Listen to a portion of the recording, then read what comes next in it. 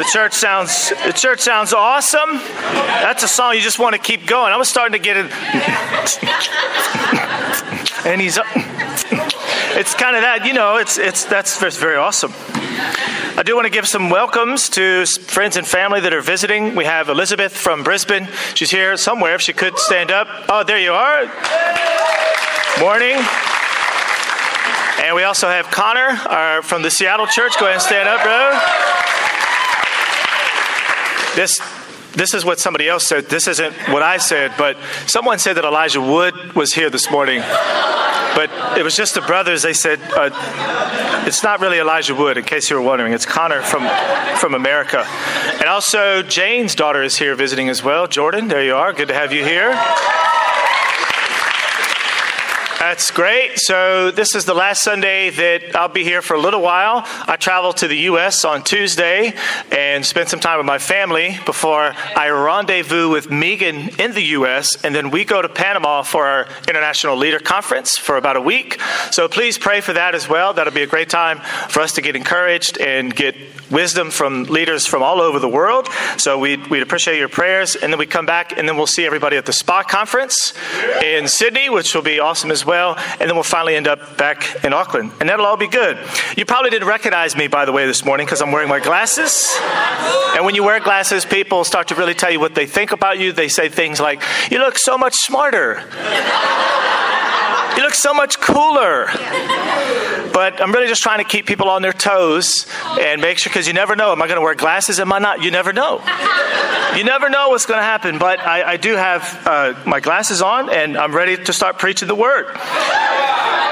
So, oh snap, that's right. Turn over to Acts 16. Let's pray, and then we'll dive in for 3 points from the book of Acts. God, we are grateful to worship you. We're grateful for your Spirit, which guides us and helps us understand Jesus more deeply. We pray that occurs as we read these scriptures, that it does activate our minds, your Spirit, and that as individuals and as a collective church, we're able to really grasp what you would have said to us, and that we can practice it in our everyday lives. We pray all this in Christ's name. Amen. Let's start reading in verse 1 and read a few verses.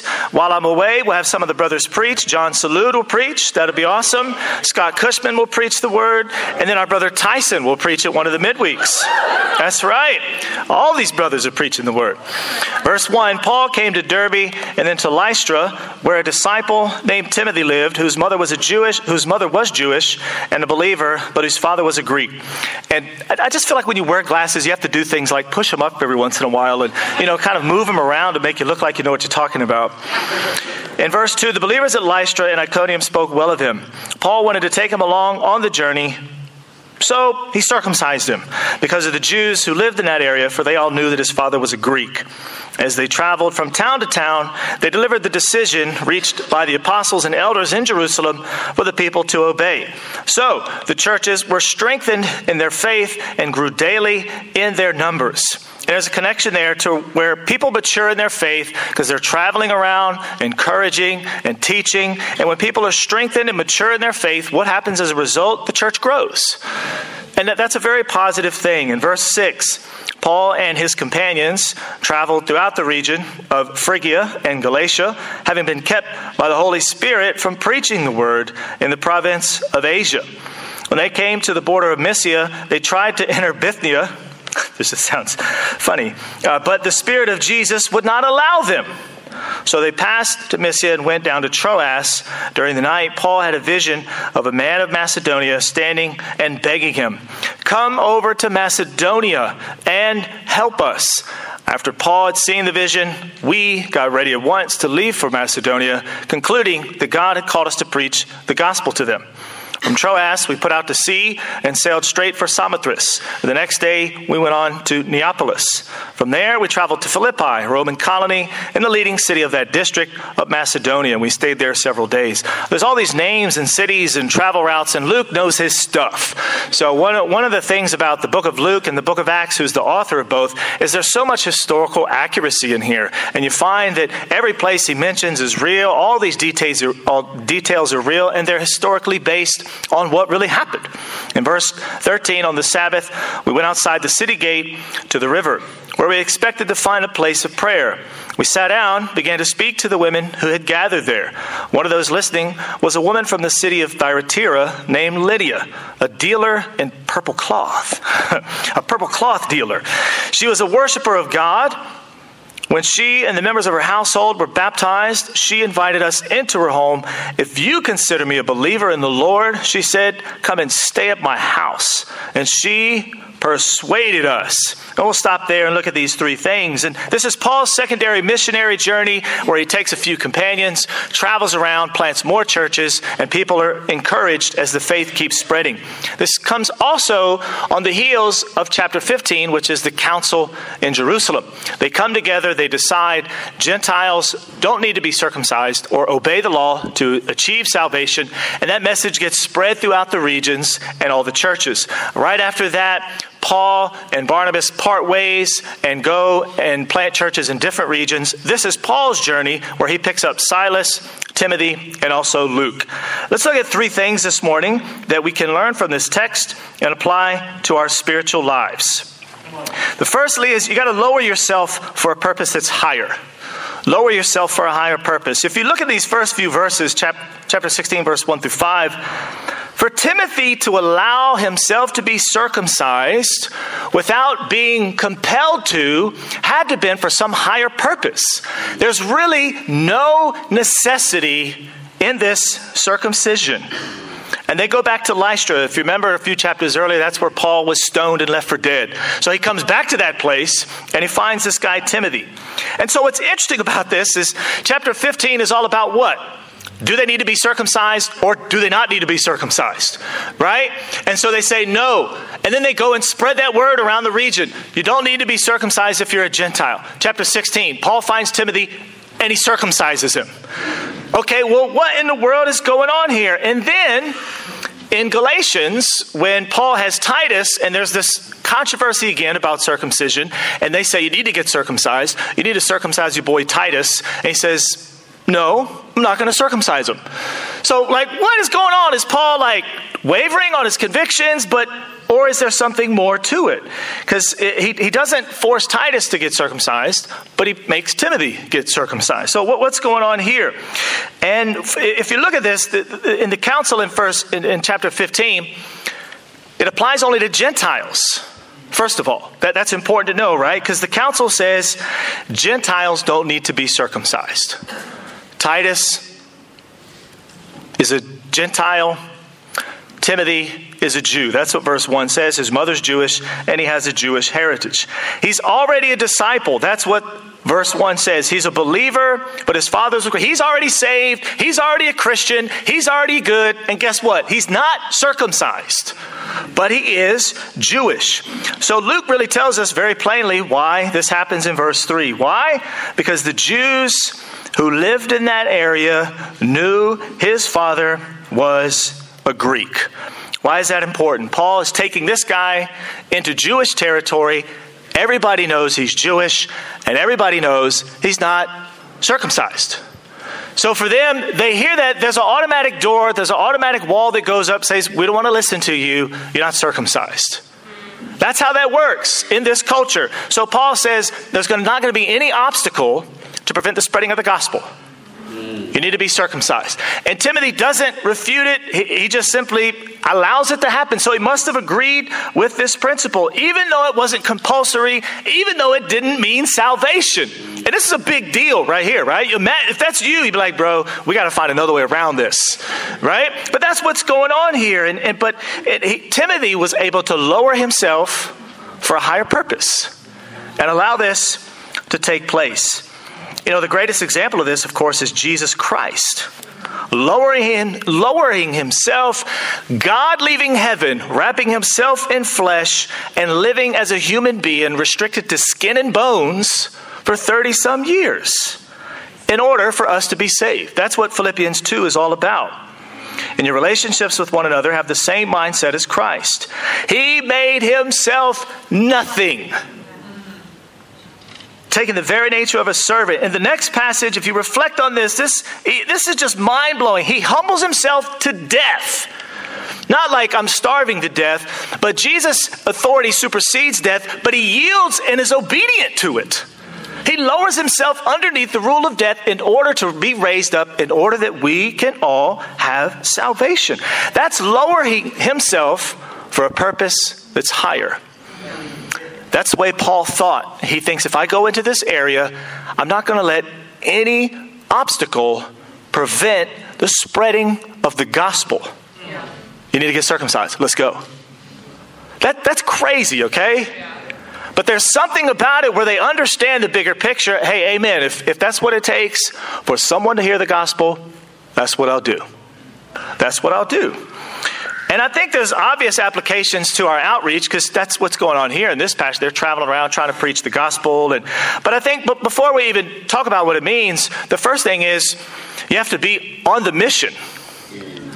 Because we often hear this phrase, you got to become all things to all men. And people say, well, what does that mean to me? And how does that apply to me? And what do I need to do? Well, first of all, you need to be on the mission. That's first of all. Does that make sense, right? Because I think there's this idea that, well, but let me figure this out. Well, first of all, start reaching out to people. And then you'll see what prevents people from accepting your message. And then you'll find out when you start to engage with people, then you'll find out, oh, there's something about me. Because the truth is, we all have these judgments of people, right? When you see somebody, you make snap judgments. We all do this, okay? It's human nature. And you're either going to listen to someone or not listen to someone based on the first few seconds of your interacting with them. That's just how it goes. And if we're honest with ourselves, and we can be listening to people and say, yeah, sure, in our mind. But the reality is we're really not listening. That's why I wore these glasses this morning, so you guys be listening to what I'm saying. But the question is, what length are you or I or us willing to go to have someone understand the gospel? This is a concept I rebelled and refused against in my early Christian life. Because I wanted to help people understand the gospel, but I was very narrow-minded, and I could only reach a very small amount of people. And people used to say, you got to stop being so this, and you got to stop being so that, and you got to change the way you look. And Megan saying amen, because she was part of that crowd, saying, are you going to talk slang forever? And I said, what if I do talk slang forever? And by the way, the slang I use today is like artifacts today. Like nobody knows what I'm saying. When I hear the kids talk slang, I don't even know what they're talking about. I don't even know how it goes. But there was this mindset, I want to be true to who I am, and I want to dress to be true who I am, but I wasn't really reaching anybody that way. And so as you mature and as you age throughout your life, there are different things about our characters that become obstacles for people. And if we're not willing to lower ourselves to become more effective, we have to understand there's an actual higher purpose involved. It's not just about you. It's actually wild to know that the reason he was circumcised is because of the way other people thought about Timothy. That was his whole rationale. Because you say, I don't care what people think about me.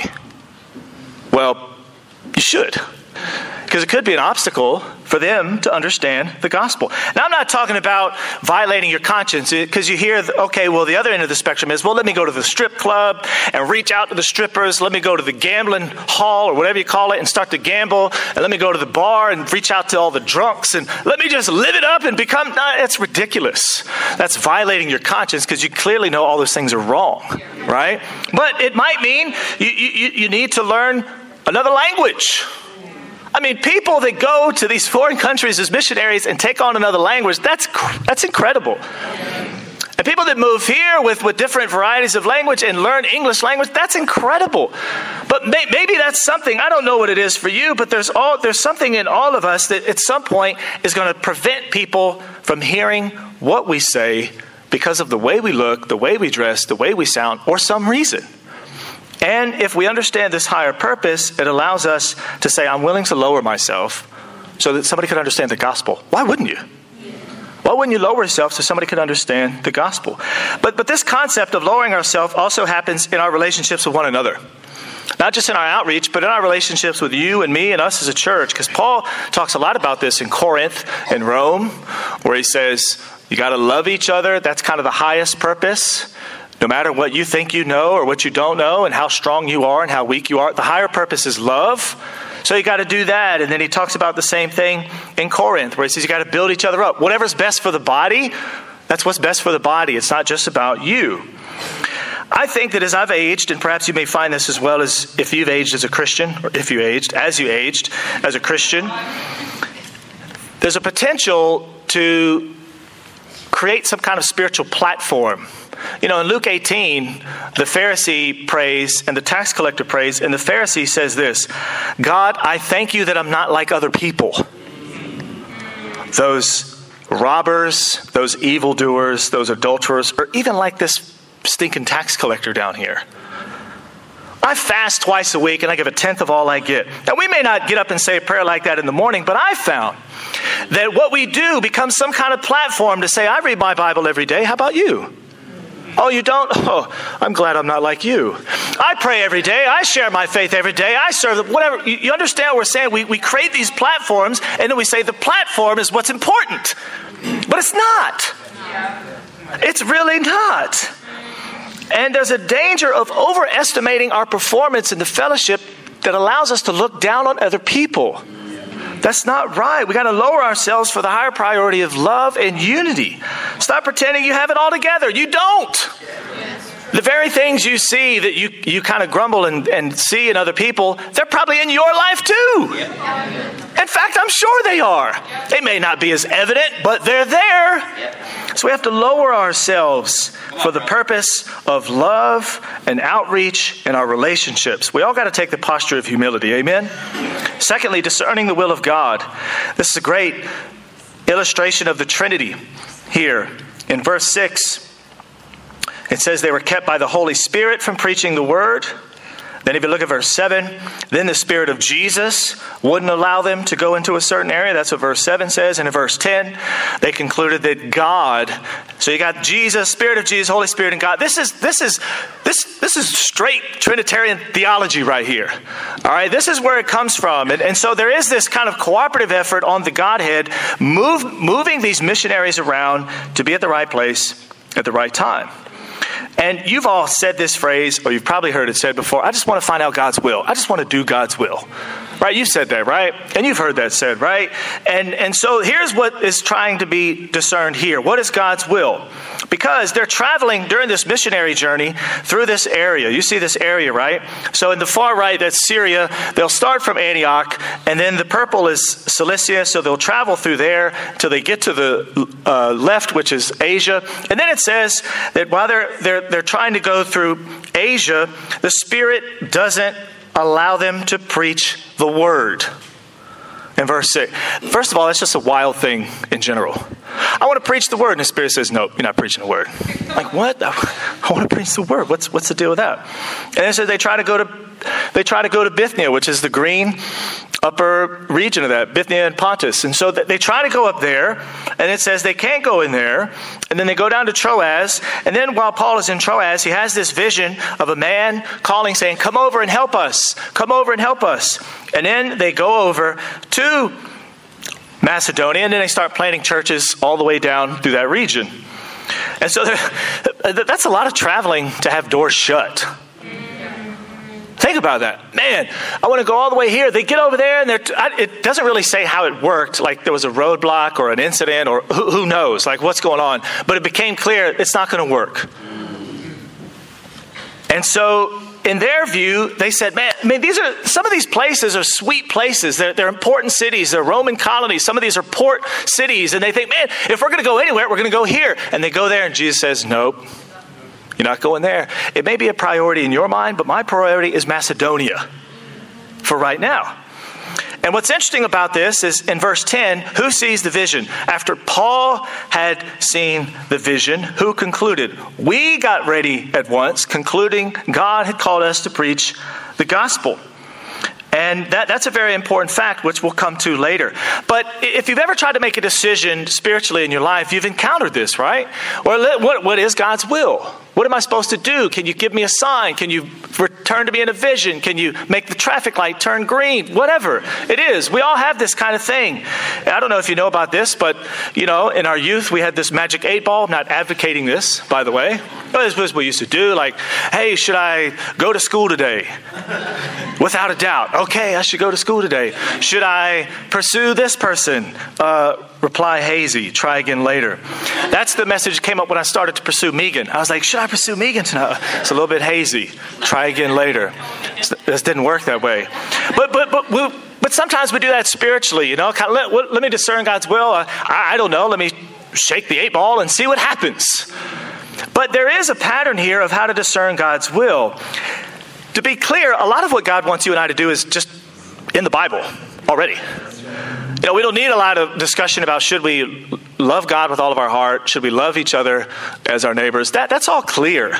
Should we do these things? There's so much that's actually clear already. All right, so that's important. But on matters that aren't clear, it does require a lot of prayer. Plus, what I find in this verse 10, Paul sees the vision, but everybody concludes it's the right thing. There's something to that. It's like Paul says, I know we've been going here and there and everywhere, and it's not working, but I had this vision to go into Macedonia with Luke, who says we. This is the first time it switches to the we, where Luke joins them on the missionary journey. So it's Paul has the vision, then Luke and Timothy and Silas all hear the vision. And they say, this sounds like the will of God. And in there is this principle of, hey, I got a great idea. What do you guys think? That's the will of God. It's unanimous. It's clear. We proceed. And I think that there's this idea of discerning God's will. You read, you pray, but you get some advice. Right? I mean, there's no way you could discern God's will simply on your own. As I age as a disciple, and as we all age, I think that concept perhaps might get lost on us. Oh, I can figure God's will. I'll say a prayer. I'll shake the 8 ball. It's all good. But you don't need to get permission from people. That's not what we're talking about. But Paul runs this by his travel companions. Here's what I think God's trying to say. What do you guys think? That sounds great. Now, if you have something you're trying to figure out and you run your idea by a few of your spiritual mature peers and you get like, I don't know, bro. Then you might want to consider, well, what's the hesitation? Help me understand the hesitation, right? But if you get a unanimous kind of, that sounds good, amen. But the question is, are you willing to go with your will or God's will? Because that's what's happening in this passage. They're able to discern God's will, first of all, because they're doing something. They're actually on the mission. Secondly, because Paul is able to get this advice.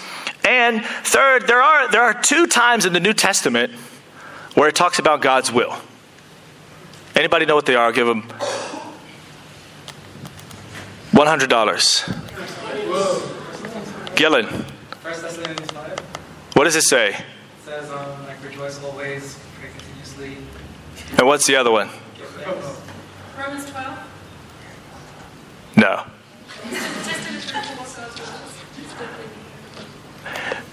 Say it again. Test and approve what God's will is. Yeah, it says test and approve, but it doesn't say it is God's will to do fill in the blank. Richard. Forget the book, be holy. Yeah, it says be holy, but it doesn't say this is God's will, although it is God's will to be holy. Gillen has one of them. Here they are. Up. No, I know you're Googling now. No fair. Twice in the New Testament, it gives very clear instructions on what God's will is. One of them, both of them in 1 Thessalonians chapter 4, verse 3. It is God's will you should be sanctified. You should avoid sexual immorality. What's that? Be holy. It falls under there. Be holy. The second one, which Gillen referred to, give thanks in all circumstances, for this is God's will for you in Christ Jesus. Now here's the thing about this. People that are curious about what is God's will, are you doing these 2 things? Because these are absolutely crystal clear. You want to find out God's will, how's your purity? You want to find out God's will, how's your gratitude? Because those are with crystal clarity God's will. Be pure, be grateful. If you think, I can't figure out God's will, no, he's not trying, well, are you grateful? Are you pure? Those things are crystal clear, right? So the idea about this is don't wonder about all these vague things if you're not doing the clear things. Come on, bro. But we all need to discern God's will with lots of prayer, lots of humility, and lots of advice. There are many times this happened in my own personal life. It took me 7 years to finally win Megan's heart. And that was, just to say, I did date a couple of other times during that process. I normally say Megan waited for me for 7 years, but I want to set the record straight that I did date a couple other times. But I tried, but I didn't find the Lord, and it didn't work the first time. The door wasn't open. You may not know this, but before we moved to New Zealand, we actually got a job offer at another church in the Spa region.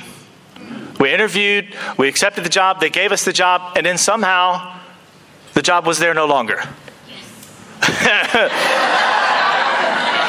You know what I mean? Amen. God's will. God's will. I've been flat wrestling in prayer for the last few years because in the U.S., the campus university that we led was fruitful and met people that became Christians. And man, I've studied the Bible, met so many people on this campus, and nothing happens. And now the triumvirate of Gillen, Cress, and Moe come along, and there's some energy starting to come to life, and people start to become Christians, and I'm like, okay, fair enough. Fair enough. That's God's will. It's not. I want to help and train and coach, but it's not all about me. And I think we got to understand pursuing God's will. It's not about you. It's about God's will, and there's always a bigger picture. Third and last, we have to have higher expectations. There's a lot of examples in this. Paul, first of all, if you know his strategy, where does he go first? In every city, he goes to the synagogue. And then where does he go next? Jail. But that's what happens. In Philippi is a Roman colony. That's what it says here. There's no synagogue because Jews aren't there. And if they are, they're kind of laxed in their Judaism. You have to have 10 Jewish men to start a synagogue. Apparently there's not enough Jewish men there, or there's not enough who could be bothered to start a synagogue. So there's no place to go for Paul and his crew when they get to Philippi. So instead of just saying, well, no synagogue here, let's go to another town, boys. In verse 13, they go to the city gate to the river, where they expected to find a place of prayer. So, hey, no synagogue, we got to go somewhere. We're going to go. I have an expectation that I'm going to preach the Word of God. I'm going to find a microphone, I'm going to find a lectern, and I'm going to find a Bible, and I'm going to start preaching. That's what Paul and his crew says. And that's what they do. We see high expectations also with the women in verse 13. Because the women are the ones gathering, not the men. That's flat out inspiring, but it's also convicting. Right? And so Paul, I imagine myself coming to a Bible talk, get fired up, I've got a great lesson, and it's women. You're like, man. And I love my wife, and I think, you know what I mean? And the women have, I got to be careful here. You know what I'm saying, bro? But it would just be like, but they preach the word. I don't care who the audience, they don't care who the audience is. They preach the word of God. You see the high expectations of Lydia. And I just want to hit the pause button and say, I want to build my wife up. She has high expectations about God's word. She's leading the women in a great way. She's doing this Bible talk every week, getting deep into the word of God. The women are getting fired up, and it's awesome. Why? Because she has a high expectation of God's word. And I see the women catching fire. And I see the women really getting excited. And you know what? For us that are married, we need to let our wives have the door of communication, because here, Lydia, man, she takes a stand. She has a high expectation, and she's influential. And I just want to say that if you're married, you have to have a door for your wife to influence your life. Yep. She wants the best for you. She shouldn't be afraid to bring things up to you. She should have open doors of communication. It took me years to understand this, but it's so valuable. It's so valuable, and it's very quiet for the men. We need to say amen to that. We need to say amen to that. And if you're single, every time I mention marriage, the single brothers always say, so the point is get married. That's not the point, Gillen. That's not the point, Chris. That's not the point, Peter. All right? But you see these high expectations of Lydia. She's a dealer of purple cloth. That's what verse 14 says. That's a sign of wealth. The region has resources to provide this. Her home, she invites them into their home. There's 4 of them. So she at least has enough room to house them. She's unlikely married because that would she has the space for that. She's most likely a widow. So and she's high expectation. Man, look at this woman. This is the Apostle Paul. If you consider me a believer, that stay at my house, and she persuaded us. Yeah. So there was this kind of, hey, I want you guys to stay. Not sure it's the best idea. Blah blah blah. If you consider me a disciple, you better stay at my house. Okay, fair enough. We'll stay. Now, that's a high expectation, right? And you see this all throughout the past. There's no coincidence that when you read the book of Philippians, that you find this, where Paul says, not one church shared with me in the matter of giving and receiving, except you only. For even when I was in Thessalonica, you sent me aid more than once when I was in need. What is that saying? Paul goes on these missionary journeys. He needs money. Who helps him? The church in Philippi. Who was the first convert in Philippi? Lydia. What was she like? Hospitable and generous. What is the church like? Hospitable and generous. Where do you need to go, Paul? We'll help you. That's a high expectation set by this woman. Look at 2 Corinthians chapter 8. This is Paul challenging other churches in the region. We want you to know about the grace of God is given to the Macedonian churches. Philippi, one of the Macedonian churches. In the midst of their very severe trial, their overflowing joy and their extreme poverty, welled up in rich generosity. I testify they gave as much as they were able and even beyond their ability. Why? I mean, there's got to be some connection. The very first convert is this hospitable, generous woman, and it spreads because she had a high expectation. Like Paul does, like these women, amen, we need to have high expectations. I'm going to skip the illustration and go straight to the application of this. We all need to have high expectations in discipleship. Jesus has very high expectations. I want you to leave everything and follow me. Don't forget, following Jesus, there's a lot of high expectations involved. Don't forget that he says, don't idolize anything. Your family, your kids, your career. If you idolize it, it's not going to work. I have a high expectation. You got to give up everything. Plus, you got to be ready to die. Man, those are high expectations. And as individuals and as a church, we can never lower these and say, oh, it's okay if you don't do this. And okay, this. We got to have high expectations of discipleship. Yeah. High expectations of evangelism. High expectations of sharing our faith. High expectations of coming to church because church is the body of Christ. We're all brothers and sisters. And there should be a high expectation of that. Yeah. High expectation in giving and serving. The Ronald McDonald House Project is awesome. But guess what? It's the same faces almost every year. Come on, bro. There's a few new this year. That was awesome. Ramal was in the kitchen, awesome. And Ramal's singing into the mic. He's singing his prayers. But I'm saying, not everyone was there. And we've done it a few times. Come on, Dave. Everybody needs to pitch in. Yeah. We all need to have this high expectation. It just can't be a few people, but the whole church says, here's the standard of Jesus, and that's the way we're going to live. As we conclude, this passage is awesome. It traces the missionary journey of Paul and his companions, but individually and collectively, we all have to lower ourselves. There's a higher purpose. People need to hear the gospel. We need to love each other and be united. Let's pray, use the Bible in our fellowship to discern God's will. And let's raise the expectations. You raise yours of what it means to be a disciple. And let the church as a whole raise ours. And as we're strengthened, our church will grow as well. Amen. Amen.